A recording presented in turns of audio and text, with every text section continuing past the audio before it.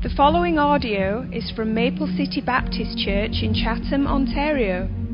For more information about Maple City, please visit us online at maplecitybaptistchurch.com. If you want to turn your Bibles again to the book of Acts, we'll be in Acts chapter 12 in just a few moments here. As you know, if you've been here for a while, we've been going through a series in the life of the Apostle Peter, preparing for the day when we will finally get to 1 Peter. I think I have some good news for you. 1 Peter is just around the corner. All right, I think we're going to start 1 Peter next Sunday evening.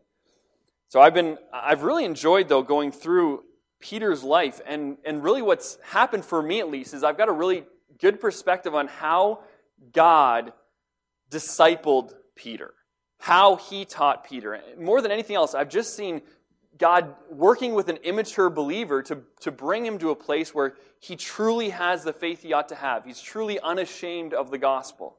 And that is Peter's life to a T. He's a guy who has many failings and many faults, like all of us do. He's a guy who has a lack of talent in some areas. He is not this incredible superhuman person.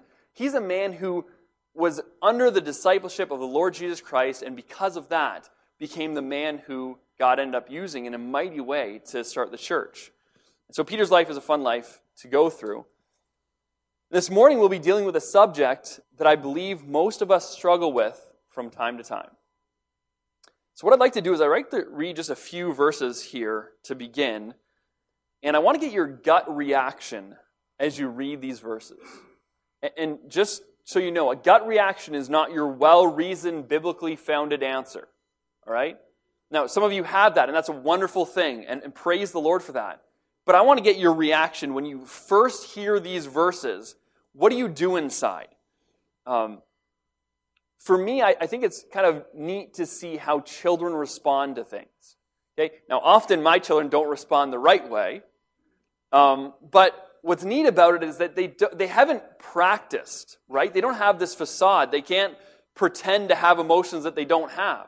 And many of us eventually become good at that kind of thing. And it's unfortunate. I think that it's nice to just be with kids and have their gut reaction on just about everything you say. So that's what I'm looking for. I want to see the little boy and the little girl in you with no facade, no attempt to cover up what you feel. Be honest. Verse number 1, Matthew 5:44. Love your enemies. Bless them that curse you. Do good to them that hate you. And pray for them which despitefully use you and persecute you. I tell you, the little boy in me says, if you're my enemy, I'm going to destroy you. If you curse me, you better be ready to say it to my face. If you hate me, you're a moron. How could you possibly hate me? And nobody likes you anyway. If you use me or persecute me, I will find a way to have vengeance times 10. That is my initial reaction when I hear those things. It's like, God, that's hard. I mean, really love my enemies, pray for those who persecute me and use me, and I mean, how do you do this kind of things? Now, you might think our pastor's allowed to feel this way. I'm just the assistant, so. The truth is, I think we all understand this. We all have flesh. We all have that little boy inside of us that is selfish and proud and doesn't like the idea of us responding in a way to people who are unkind to us in a way that is loving and kind. But that is what our Lord Jesus Christ calls us to do. So hopefully that is not where I land. I know I have seen some growth in this area, and I know I have a lot of growth to do. But I just want to get, for you, what is your gut reaction? Probably very similar to mine. How about 1 John 3:13? Marvel not, my brethren, if the world hates you. What do you mean they're going to hate me? They're going to love me. Don't be surprised. In fact, I think sometimes it's a problem when we are attempting to have everybody love us. Because sometimes the truth isn't nice to hear. And darkness will hate light. How about 2 Timothy 3:12? Yea, and all of you that live godly in Christ Jesus shall suffer persecution. My little boy says, I don't want to. Really, I mean, we're going to suffer persecution. no, God, I don't want to go through that. I don't want to do that.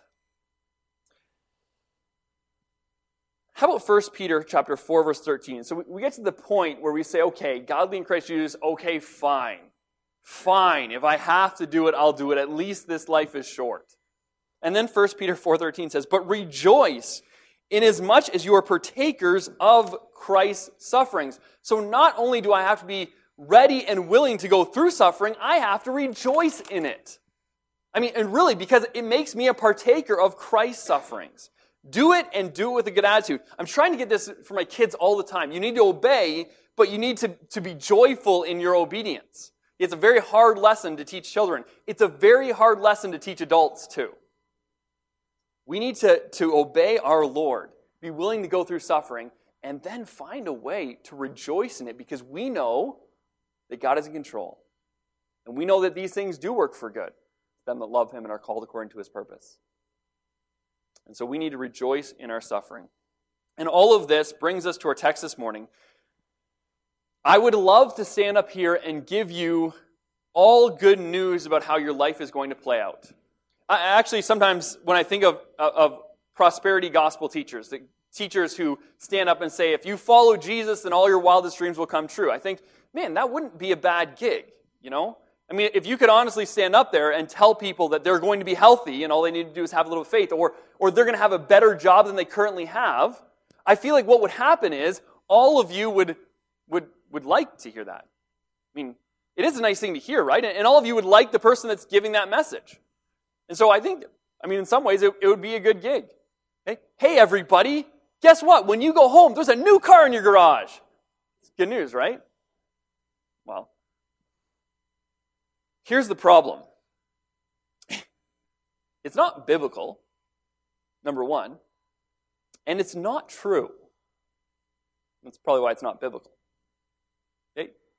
When we look to the Word of God, and maybe some of you think, man, they preach on suffering a lot.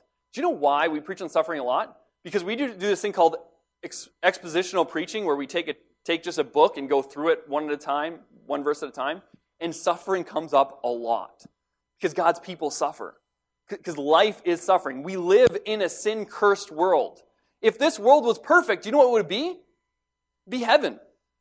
Right? If there was no suffering and no tears and no crying and no sadness and everybody loved each other all the time and there was this joy in pleasing God, that's heaven. That's what we have to look forward to. But this life is sin-cursed. And so we should expect suffering. Turn your Bibles to Acts chapter 12. And our protagonist in this story is not actually going to be Peter. It's going to be James. James the Apostle.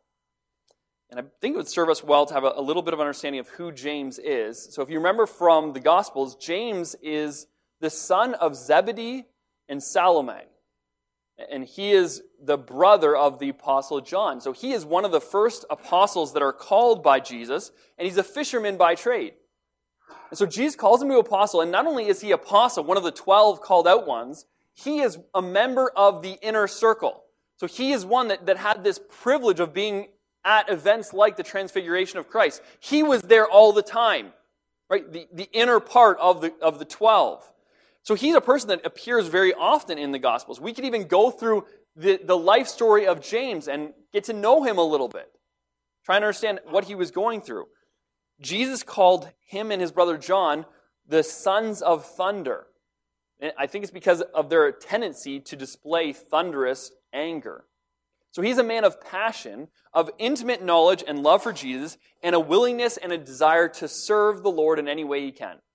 So here we have this church that's being started, and already it seems crazy that God calls 12 people to basically start this church and to lead this church. And he's one of the 12. And now the church has been going for maybe 10 or 12 years, and we come to this story in Acts chapter 12. Here we'll find the unthinkable happens. Verse number 1, now about that time, King Herod the king stretched forth his hand to vex certain of the church, and he killed James, the brother of John, with the sword. In 2 very short verses, Luke kills off one of the most important men in church history to this point. Did you get that? I mean, so far we've seen Stephen die in Acts 7 and 8, but it almost seems as though Stephen's death was like we were introduced to Stephen, and then very quickly we heard his sermon and we saw him die. And so he's the first martyr, and we're sad to see him go, but we don't really know him well, right? As far as the apostles are concerned, so far what's happened is every time they get brought into jail, they might get beaten, they might get talked to, they might get in trouble, but they don't get killed. God somehow miraculously frees them, and so this is just almost a shock. Like we get through the first 11 chapters, and yes, they go through trouble, but they persevere every time. There's no death for them. And now, Acts chapter 12, verse 1 and 2, James, the brother of John, is killed with a sword. Understand that James had a family? Understand that he had gifts and ministries that he was a part of?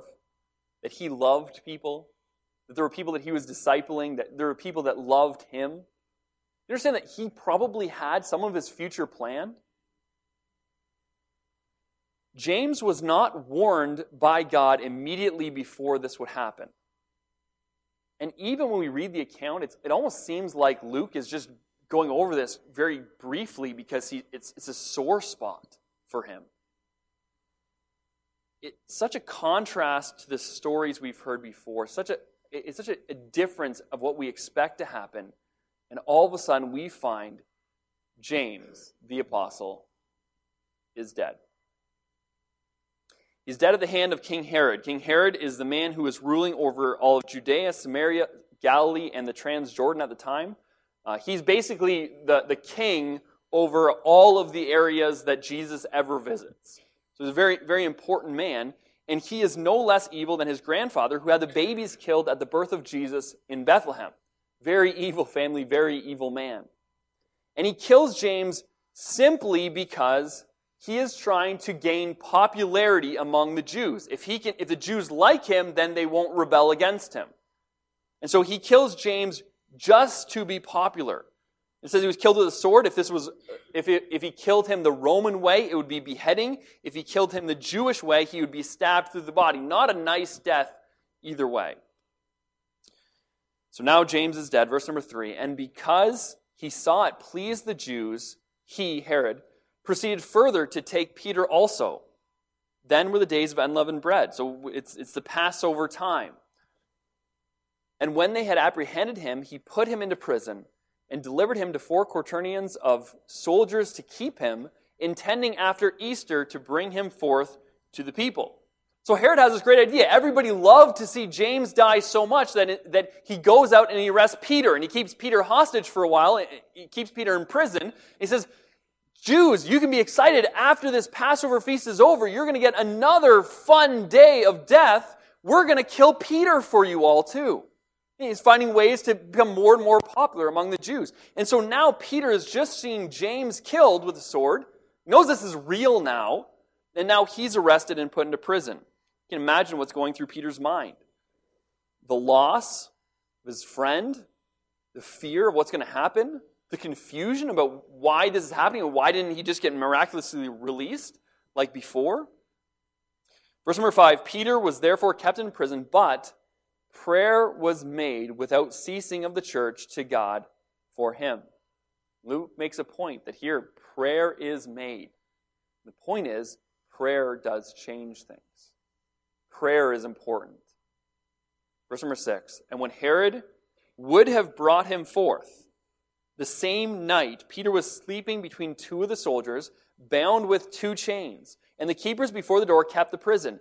And behold, the angel of the Lord came upon him, and a light shined in the prison, and he smote Peter on the side and raised him up, saying, Arise up quickly. And his chains fell off from his hands. And the angel said unto him, Gird thyself, and bind on thy sandals. And so he did. And he saith unto him, Cast thy garment about thee, and follow me. So now here, Peter's in the prison. Right? We've already heard that there's 4 quaternions of soldiers that are guarding him, which means there are 16 men total. Now, likely they had 4 different shifts, so there's at least 4 men specifically guarding Peter at this time. Now, my guess is Herod was taking all these precautions because he knows the stories of how all the disciples were let out of prison before. So he says, you know what, I'm not taking any chances. Here's two guys, one on his right, one on his left, and two guys standing in front of the door. And this is just his own prison. After you get past those guards, you have to go through the main prison guards. And so these guys are right beside him. He's got two chains binding him, so both of his hands are bound with a chain. I mean, he is in trouble. And here's a man who knows the very next morning he's going to be killed. Okay? This is his last moments to live, as far as he's concerned. And what is Peter doing? He's sleeping. Can you imagine that? I mean, the night before you know that you're going to be killed with the sword, all this is coming, and you're just asleep? I wonder if this had something to do with the faith of Peter. He got to the point where he said, Lord, whatever's going to happen is going to happen. I know you're in control. I trust you. And so he's able to fall asleep, even in the midst of this kind of trial. And then I love here how the angel deals with Peter. First it says he smacks him on the side. So he smote him on the side. He picked him up. He says, get up, Peter. So Peter's hands, his chains fall off. And then he basically says, okay, make sure you do up your belt, get ready to run. Okay, good, Peter, you got that done. Okay, now I want you to put your coat on. Okay, put your coat on. Okay, you're good. Okay, Peter, follow me. You don't even have to think, just walk behind me the whole way. It's so funny, like Peter's woken up out of sleep and he's treated like a child. And the point is, this is not Peter's escape. This is Peter really doing his best to follow very clear, simple directions while he is released, delivered from prison by the angel. Verse number 9, and he went out and he followed him and wist not that it was true, which was done by the angel, but he thought he saw a vision. So here's Peter, and he thinks he's just dreaming. I mean, he's awake, and he's walking into the prison, and he sees the guards, and maybe they're in this deep sleep that God's put him in, and so he's free, and he thinks this is all a vision. Verse 10, when they were past the first and the second ward, they came into the iron gate that leadeth unto the city, which opened to them of his own accord. And they went out, and passed on through one street, and forthwith the angel departed from him. And when Peter was come to himself, he said, now I know of surety that the Lord hath sent his angel, and hath delivered me out of the hand of Herod, and from all the expectation of the people of the Jews. So here God waits until the night of the execution, hours before it happens, and we know that prayer is being made and God arrives on time. And I can imagine that the people prayed for days, longing for Peter to be released, and they felt like for many days that their prayers were not answered. And then God, at the last moment, delivers Peter. And now we get to a part of the story that I think is kind of a funny part. Everyone here has been in Mary's house, Mary, the mother of John Mark, and they've been praying incessantly for Peter, praying that he would be delivered. And so now we have Peter free, and he goes to this house where he knows everybody's going to be gathered, and he goes to the outer gate, and he starts knocking on the gate. Okay, now you got to understand, he is a fugitive from justice, right? I mean, he's just escaped to prison, and if they find him, he's in trouble.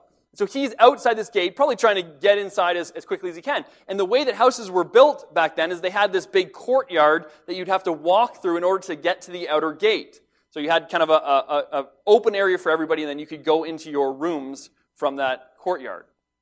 And so we have all of these people, all the disciples and the apostles, in the upper room praying for release. And this girl named Rhoda, her name actually means rose. So Rose heads out, and she hears the knocking, and like she would normally do, walks to the gate, and she says, okay, who is it? And Peter says, it's Peter. And Rhoda just gets so excited. I mean, she can't believe that Peter has escaped. So what she does is she runs back through the courtyard, runs upstairs where everybody's meeting, and tells everybody, hey, everybody, guess what? Peter's free. I mean, he's outside. He's free. And you know what everybody says? No, he's not. There's no way he's free. There was 4 soldiers surrounding him all the time. He is not free, Rhoda. And Rhoda says, yeah, no, he is. Honestly, I heard him. He's just out there right now. They say, no, he's not. I know he's not free. In fact, maybe you heard his angel. Which is, isn't that more ludicrous? Maybe that Peter's angel is outside. Now, back then, the Jews believed that every person had their own guardian angel. And so, when they said that you've seen his angel, what they're basically saying is maybe you've seen his ghost. You've seen the angel that goes with him all the time, and now that Peter is dead, his angel is here. And so maybe what you heard is Peter's angel now that his angel is no longer with him. Okay? And that seems more plausible to them than Peter being there. And do you know what's happening the entire time that they're having this argument? Guys, I'm still out here. Seriously, come and answer the door. And so finally they all hear him mocking, they all run out and they run downstairs and they open and they're just shocked to see that Peter is safe and that he's alive. And they rejoice that even though their prayer was lacking a little bit of faith, it seems, that God answered their prayer and he delivered Peter. And so this is the rejoicing part of the story. And now what I want to do is I want to get to the end of Herod's story. In verse number 20, it says, Herod was highly displeased with them of Tyre and Sidon. So Herod is upset that Peter's out. He's upset that they can't find him. And so what he does is he has this problem with Tyre and Sidon, and he is asked to go there. Halfway through verse number 12, but they came with one accord, and having made Blastus, the king's chamberlain, their friend, desired peace because their country was nourished by the king's country. So what it's saying is that Herod has a chamberlain who's a trustworthy servant who's become friends with the leading men of Tyre and Sidon. And so they convince Blastus to get Herod to come and to visit them because they believe if they can get Herod back on their side, so Herod must have some kind of problem with Tyre and Sidon because he's not feeding them like he should, he's not taking care of them like he should, as a good king would. And so they believe that maybe if they can have a conversation with him, they can fix this problem and get everything running for their cities well again. And so they throw this big party in Herod's honor. Verse number 21. And upon a set day, Herod, arrayed in royal apparel, sat upon his throne and made oration unto them. And the people gave a shout, saying, It is the voice of God and not of a man.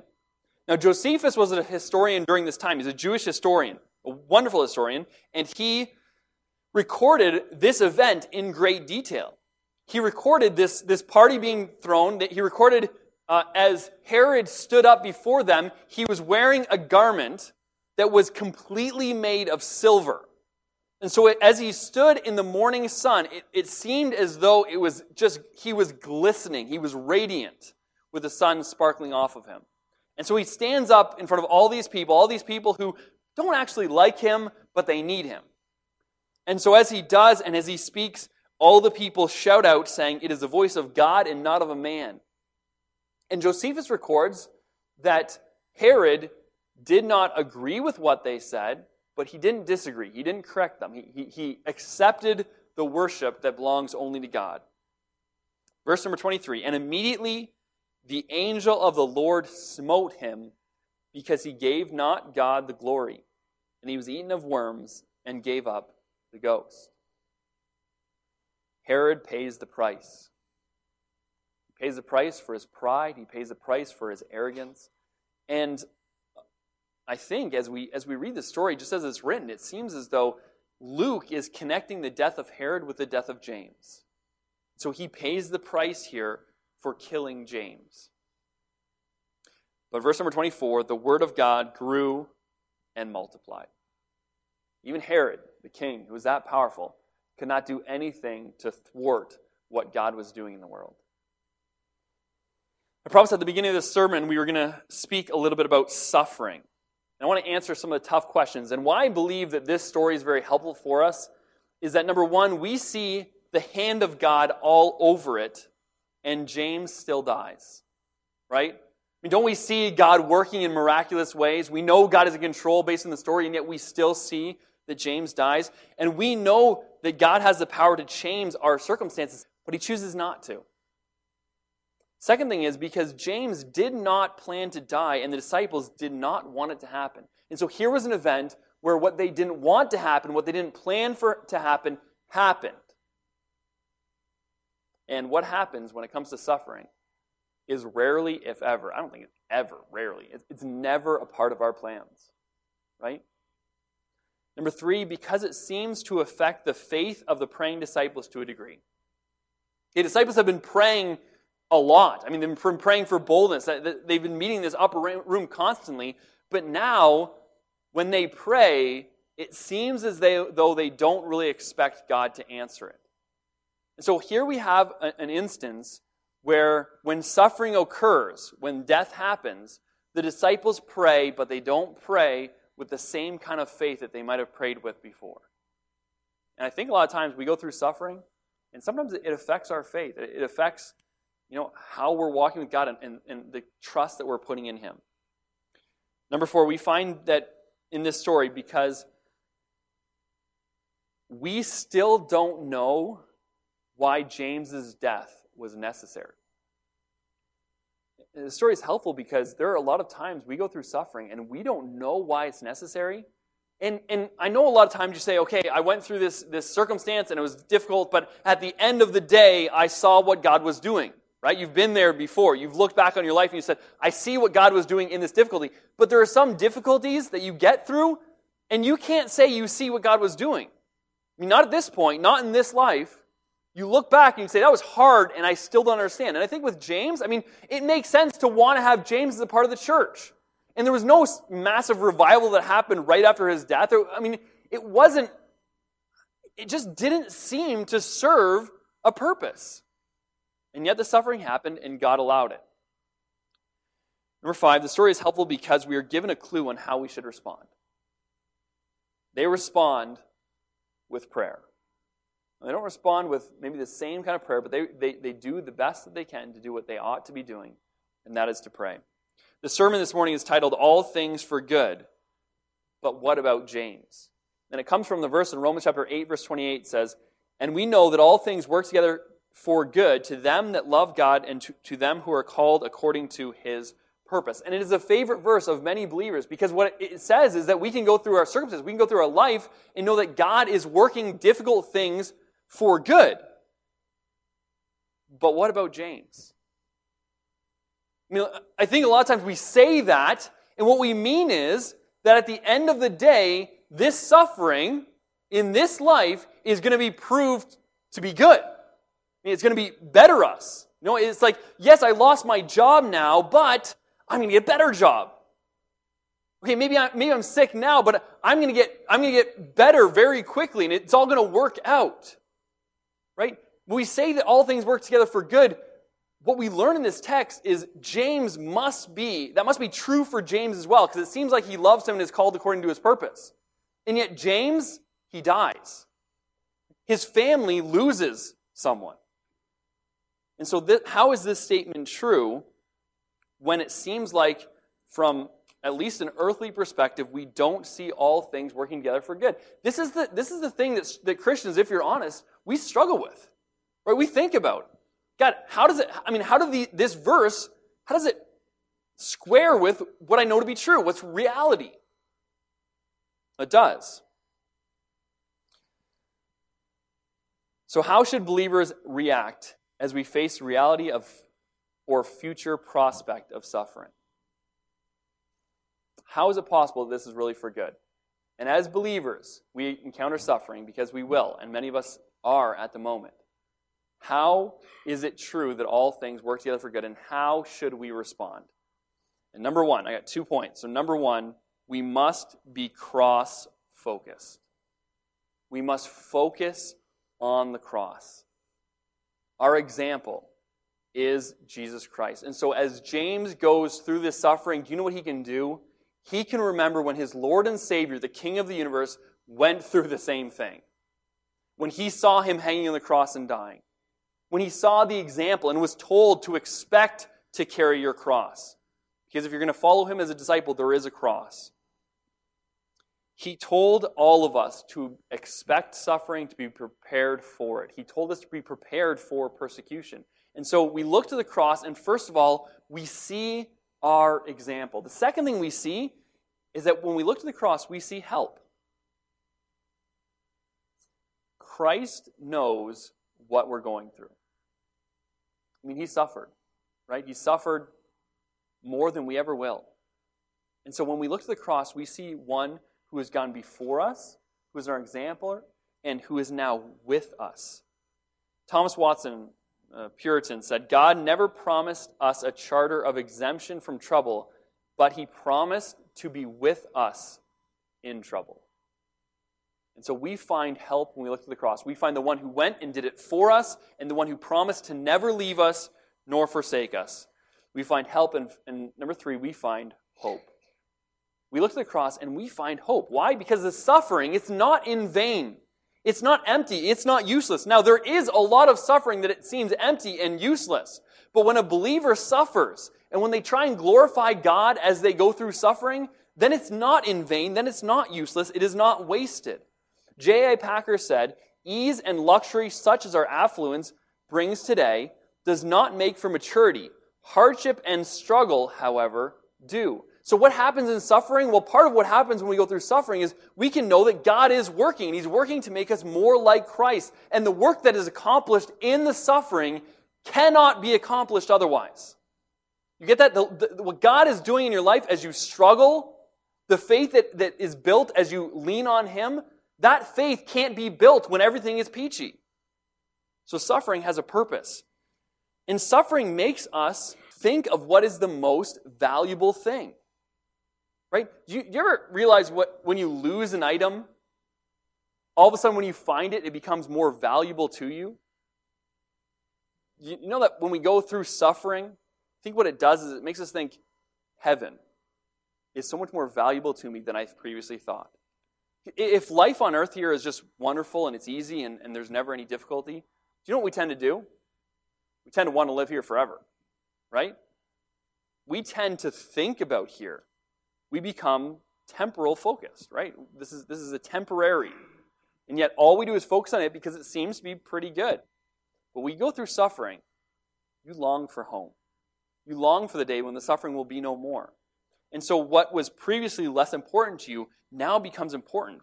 Can you imagine what heaven is going to be like?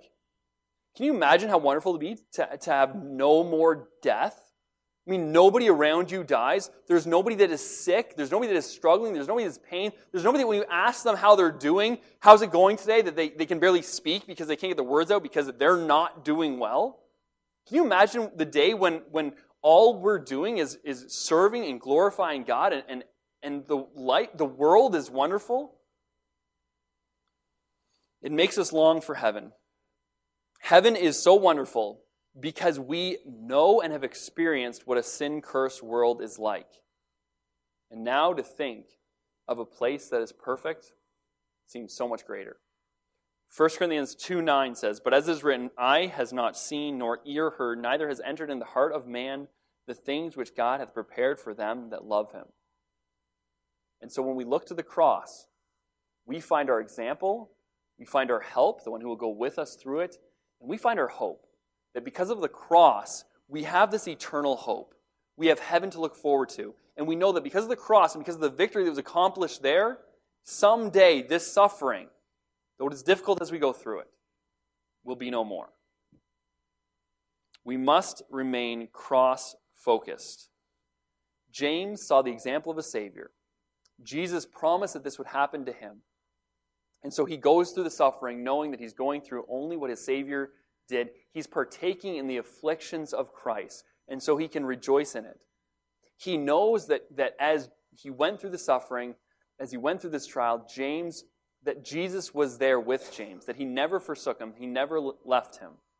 And James knew that paradise was on the other end of the suffering. Paul has this dilemma in the book of Philippians. In Philippians chapter 1, verse 21, and sometimes when you read these verses, they just seem so foreign to us, but they shouldn't. If you're a believer, these verses should ring true. For me to live is Christ, and to die is gain. But if I live in the flesh, This is the fruit of my labor. Yet what I shall choose I wot not. For I am in a strait betwixt two, having a desire to depart. He's saying, not just a desire to go away for a while. He wants to die. He has this desire to depart and to be with Christ, which is far better. Nevertheless, to abide in the flesh is more needful for you. The gospel doesn't give us a reason for all suffering. It doesn't help us understand all of why we're going through what we're going through, but it makes us so that suffering does not have to be in vain, and that suffering does not have to be permanent. And so we must be cross-focused. Number 2, we must be eternally minded. Thomas Watson again said, our sufferings may be lasting, but they're not everlasting. They may be lasting, they may be hard, but they're not eternal. Believers should look at this life differently than everyone else, right? I mean, we believe in a resurrection. We believe that this life is short and that death is not the end. We believe in eternity. So when we look at sufferings, we should come at them from a completely different perspective. And this is not easy to do, right? Because we're hardwired to just today. Today is all that matters. My pain today, what I'm going through today, that's all that matters. And when you're in the midst of the suffering, it's one of the most difficult things in the world to do, to say, I am going to step back and try and get God's perspective on this. But can I tell you something? God is outside of time. And He is a loving Father who has ordained what you're going through because it is good. Whether you understand why or not, it is good. And so, if we were just to gain an eternal perspective, think, okay, 2,000, 20,000, 20 million years from now, when I look back, then how will I view this suffering? Our suffering, it's not eternal, right?